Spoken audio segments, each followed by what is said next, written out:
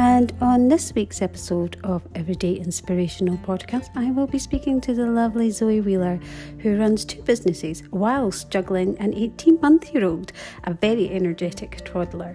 And previously she worked in the music industry making videos, and pre-COVID was a project manager in live events, music, film and corporate. She also started her new business called Nettlefold, inspired by her granddad who had written her poems when she was little, and they sell greeting cards and stationery. And her inspirational story is all about you're never too old for a fresh start.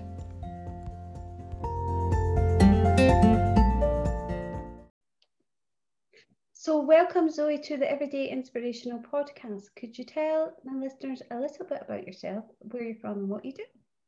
Hi there. I'm Zoe. I live in Oxfordshire. I've been in Oxfordshire for about 3 years now, and I run my own business. I have a day job, which is called Eureka, working in the music industry and events industry, and I also have a passion project, which will hopefully be my day job one day, called Nettlefold, selling stationery and greetings cards and happy gifts. Lovely, thank you. And could you share your inspirational story with the listeners? Yeah, so I've worked in the music industry since I was about 18 years old. So doing the maths, that's probably about 25 plus years. It was always my passion. I was always really driven. That's all I ever wanted to do. I think when I was little, my dad always had that feeling of, one day she'll get a proper job. And but yeah, I think I got into my 30s and was still working in music, and I was having a great time. I had amazing friends. I was living in London, but I realized that I was missing out on romance, I suppose, for want of a better word. I really wanted to meet somebody. I really wanted a family. I was definitely playing a young girl's game, I suppose. Everybody in the industry is quite young and youthful, and I knew there was more to life, but it was really, really hard to meet people. As much as London's a busy place, it can actually be quite isolating. So when I got into my late 30s, I saw an opportunity in the company I was at Sony Music, to actually get redundancy. And as much as it was a scary prospect, I just knew that I needed something to change in my life, something to shift, to try and change everything else in my life. And I knew that work, as we all know, takes up the majority of our time. And I needed to meet new people and change it up a bit. So I managed to get redundancy. I set up my own business called Eureka. And I actually, fortunately, carried on doing a little bit of what I was doing before, which was music videos, but started to branch out into events. This was it's around 2015. I was just coming up to my 40th birthday, quite a big sort of monumental age, I suppose, for that transition. And it just opened my eyes actually to a different world. I started to work in events that weren't just music based, and I started to get interested in things like rock climbing and outdoor pursuits. And it reminded me of my childhood actually, because I'd grown up in the Surrey countryside, very much an outdoorsy, animal loving person, and just started to meet new people. It was amazing. But quite sadly, around that same sort of time, after a year or two of being freelance working in that world, my mum got quite poorly. It wasn't terminal, it was a form of cancer, but it took a long time to get diagnosed. So it was affecting her lungs. She was quite weak. She had to have chemo. But being in London, I wasn't too far from where she lived down in Surrey, and I was able to go home and see her quite a bit and help her out around the house because I was obviously freelance. So things were ticking on quite okay, but she did start to sort of deteriorate a bit, and I was obviously, myself and my family, quite worried. I'm an only child. My mum and dad aren't together anymore, although amicable. So a lot of the pressure was on me. I did feel a lot of pressure, but I suppose I was just sort of had the blinkers on really. Life was looking okay. And around a year or two around her, after her diagnosis, I actually met a guy at an event. I genuinely at that point, at sort of early 40s, just thought it was never going to happen. I honestly thought I was going to be on the shelf. I was going to be a spinster cat lady, crazy cat lady, living in London, still sort of chasing party. And I really genuinely, I think even when I met him, his name's Marcus, even then I don't think I believed anything was going to come of it. I think because I was so disillusioned by blokes. I thought they were all complete arseholes basically. But he turned out to be a good egg. And he lived in Gloucester and I was in London, and we were having quite a nice sort of long, I say not really long distance, but we were meeting up every weekend. And he came home after just being a few months together. He came home and met my mum. She took us out for lunch, and it was just all, everything was looking quite rosy. But within a few months after meeting him, mum did take quite a nasty turn and she deteriorated. But she went into hospital. She started to pick up again. Things were looking good again. She was reacting well to chemo. So I really didn't sort of think anything of it. Marcus and I were going well. Business was going well. I thought, this is great. And at that point, Marcus and I were thinking we might sort of move in together. So it was 2017. I was going home for Christmas. I had spent a day or two with mum, and I told her one evening that I was dreading telling her, actually, that Marcus and I were going to move in together. I think just because I didn't want her to think I was leaving her or disappearing away too far from where she was. And she was obviously thrilled for me. She loved him. She knew he was a good guy. She knew I was going to get looked after. And whether you think this is a sort of, I don't know what the right word is, a sort of a moment, but sadly the next morning, mum didn't wake up. She'd lost her fight. She was obviously very weak. She's pretty fed up with her life. She was wasn't able to do all the things she was going to do in her 70s. She was always a very, very outdoorsy, go get 'em kind of lady. She'd had amazing holidays. She'd come to Glastonbury with me. She'd been to South America for 4 weeks. So it was real shock to the system. It absolutely floored me. It knocked me for six. I didn't see it coming. I didn't, things were starting to be great. Things are looking great in my life, and losing her, I just genuinely didn't know what to do. I was at complete loss, and obviously being on my own as far as sort of family support was concerned, that made it a lot harder. But at the same time, I guess you could say she passed away knowing that I was going to get looked after. Whether or not she was able to let go, maybe she had been holding on for months, I don't know. There's so many things even now I wish I could ask her and find out from her, but obviously I just have to keep going. But I think once I was in that haze of grief, which obviously everybody goes through, no matter whether you can plan for it or whether it's unexpected or whatever, I called Marcus up that day and said, can you meet me in London? We literally spent our first Christmas together, even though I think after only being together 5 months, I don't think he was expecting our first Christmas to be under those sorts of circumstances and so soon. But he really stepped up. He was amazing. He was a total rock. Cliche, I know, but he really was. But within a few weeks, I suppose I was having to sort of knuckle down and deal with all the logistics of kind of the estate and her house and all this kind of stuff. But I genuinely at that point had this bit of a sort of sod it attitude. What am I doing? Why have I been in London chasing this dream for so long? Yes, I've got this great job. I could be anywhere.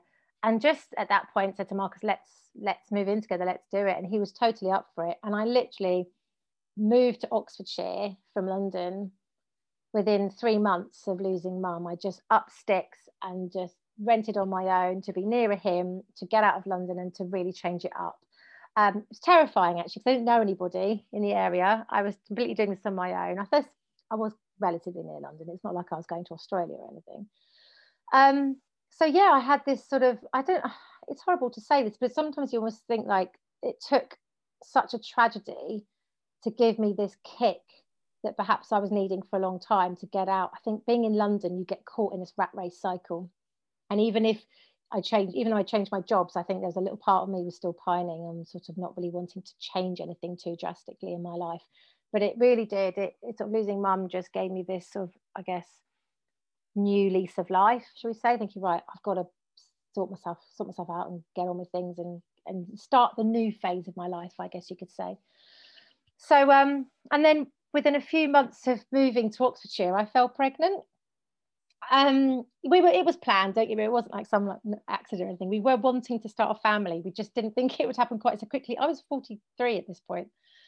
So it really did, we didn't think we were very lucky. It was a little miracle, to be honest. It really did feel like a little miracle. And so knowing that we were about to start a family of our own, I was sort of starting this whole new chapter of my life. I was going through all my mum's things. I'd obviously sort of cleared out our house and had to sell the house and everything, which was my childhood home. And while I was going through all our things, I found these poems that my granddad, my dad's dad, had written for me when I was little. So I knew they were there. I just hadn't seen them for 20 odd years. They were sort of buried away in the attic. And amongst those things was this beautiful leather-bound book with all the best poems, which my godmother had actually done illustrations for. And I think they just completely transported me back to that 5-year-old me, of the beauty of childhood, the magic of childhood. And I didn't really have any children in my life, having no nieces or nephews. Obviously, friends had kids, but suddenly, with a sort of knowing that I was going to have a child of my own, it really started to make me think about what childhood's all about, how wonderful childhood can be. And I completely was transported back, and it started to bring happy memories back of my mum, because I think all that time I was just I was angry at what had happened. I was angry I'd lost her so soon. I was angry that I hadn't had the chance to tell her what was going on in my life, or let her see what Marcus and I were doing, and let her know that she was going to be a grandma. But having these poems in my life, I just sort of, I don't know, it just felt like a really serendipitous moment. The business, so basically I thought, right, first and foremost, I'd love to share these poems with my little boy. But I started to get a little nugget of an idea, thinking, I was telling my friends about this story, and they were like, oh, these poems are amazing. Oh my gosh, they're so lovely. And, you know, and I started to realize that maybe not just me would be the one enjoying them. So I started to come up with a little idea of setting up a new little sideline business, which I ended up calling Nettlefold, which was the name of my mum's house, my childhood home. And it was really just a bit of a passion project, but it's sort of, I won't say run away with itself, but it really has given me, again, like another surge of positivity, I guess. It's made me feel really kind of driven, because when I was in music from the age of 11, I said, I want to work with pop stars. I was so driven and so ambitious from the age of 11, wanting to do music. And ever since then, I'd never had anything else that had driven me. Nothing else had really given me that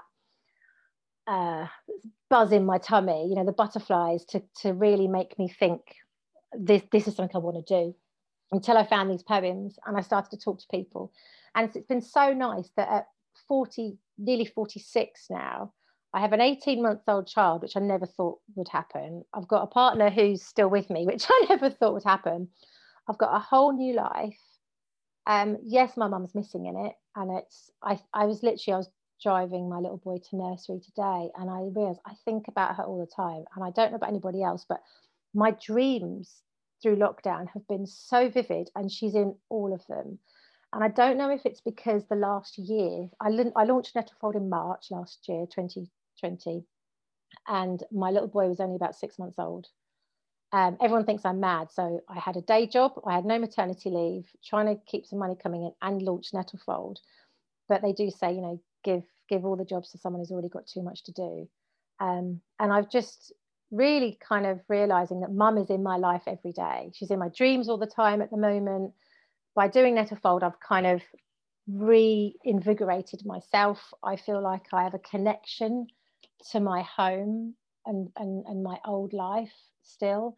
And it's just sort of made me realize that at 45, where I thought I literally was on the crap heap, thinking that, you know, oh my God, this is my life. I'm going to be that crazy old spinster with the red wine glass and the cats. I've actually got a whole different perspective now, and don't feel like I'm never too old to try something new, because I genuinely never thought I'd be where I am now. I never thought in a million years that I'd be where I am now, and like, God rest her soul. It's all down to mum, I think. Oh, I love that. I mean, your story has so many like twists and turns in it that my listeners will resonate with, from loss to positivity to understanding to you know, understanding that the new sense of, through loss, you've gained something so much as well within it. And I love listening to it. I'm a bit speechless. Like me, if anybody has listened to this before, normally I have something to say, but I'm a bit speechless, because I think that your story is just amazing on so many levels of how your journey has come and where it is now, and especially during these times during lockdown. Not only have you got your own personal grief there, but it seems like you're giving other people this little bit of hope, and the resonance of childhood in and keeping that memory. And there are just so many different inspiring sections of it that I love. Oh, thank you. I think as well I'm an absolute fan of the handwritten word, of handwriting and writing letters. And there's something I think that connects in particular, because my son will never know his grandma. And that makes me get upset now, makes me sad every day that he's not going to have the relationship with her that I had with my grandparents. And I just now as well, being where we're at, obviously it looks like, and let's God hope things are picking up now, but a lot of grandparents, you know, it sounds tragic, but they're coming to the latter part of their lives. They live for their grandchildren. Every grandparent I know lives for their grandchildren. My grandparents lived for me, or through me, should we say. And that's apparent through my granddad's words. You know, the poems he wrote for me, they just really do make you feel so positive about how much the love and the connection that is there. And that's why I just think it's really important now more than ever to really connect with our families and with the ones we can't be with. And through the poems that I've got, and greetings cards, and writing letters and happy little poems, I just think jotting down little things, I just think are so important. And it's something that I really want to encourage my little boy to do. I mean, even to the point that, yes, sending a WhatsApp message to check in with somebody is just as important if you feel, you know, someone might be struggling, no matter what mode of communication you use. But to receive something through the post that isn't a bill, or isn't a boring letter from the government, then it can mean the world to the old dears, shall we say, the oldies. I know my dad loved receiving the cards that I sent him, and Roman attempts to send him. And I think, it's the one way that I feel like I've still got a connection to my mum, and a way that I can talk to my son about her through these things that I've done, and talking about these little characters that me and my granddad made up, that he wrote these happy words about, the little bunny and the little elephant and the slugs and the snails and things. So, but yeah, I mean, obviously what's so sad, I think, as well, is it took something so horrid to make me, to give me confidence to change my life. And I just wished I'd had the confidence to do it anyway. That's the one thing I'd say, is that it's given, you know, I'm genuinely in such a better place than I have been for a very long time. And I've suffered from depression on and off over the years. I really have. My mental health has been known to be quite wobbly over the years.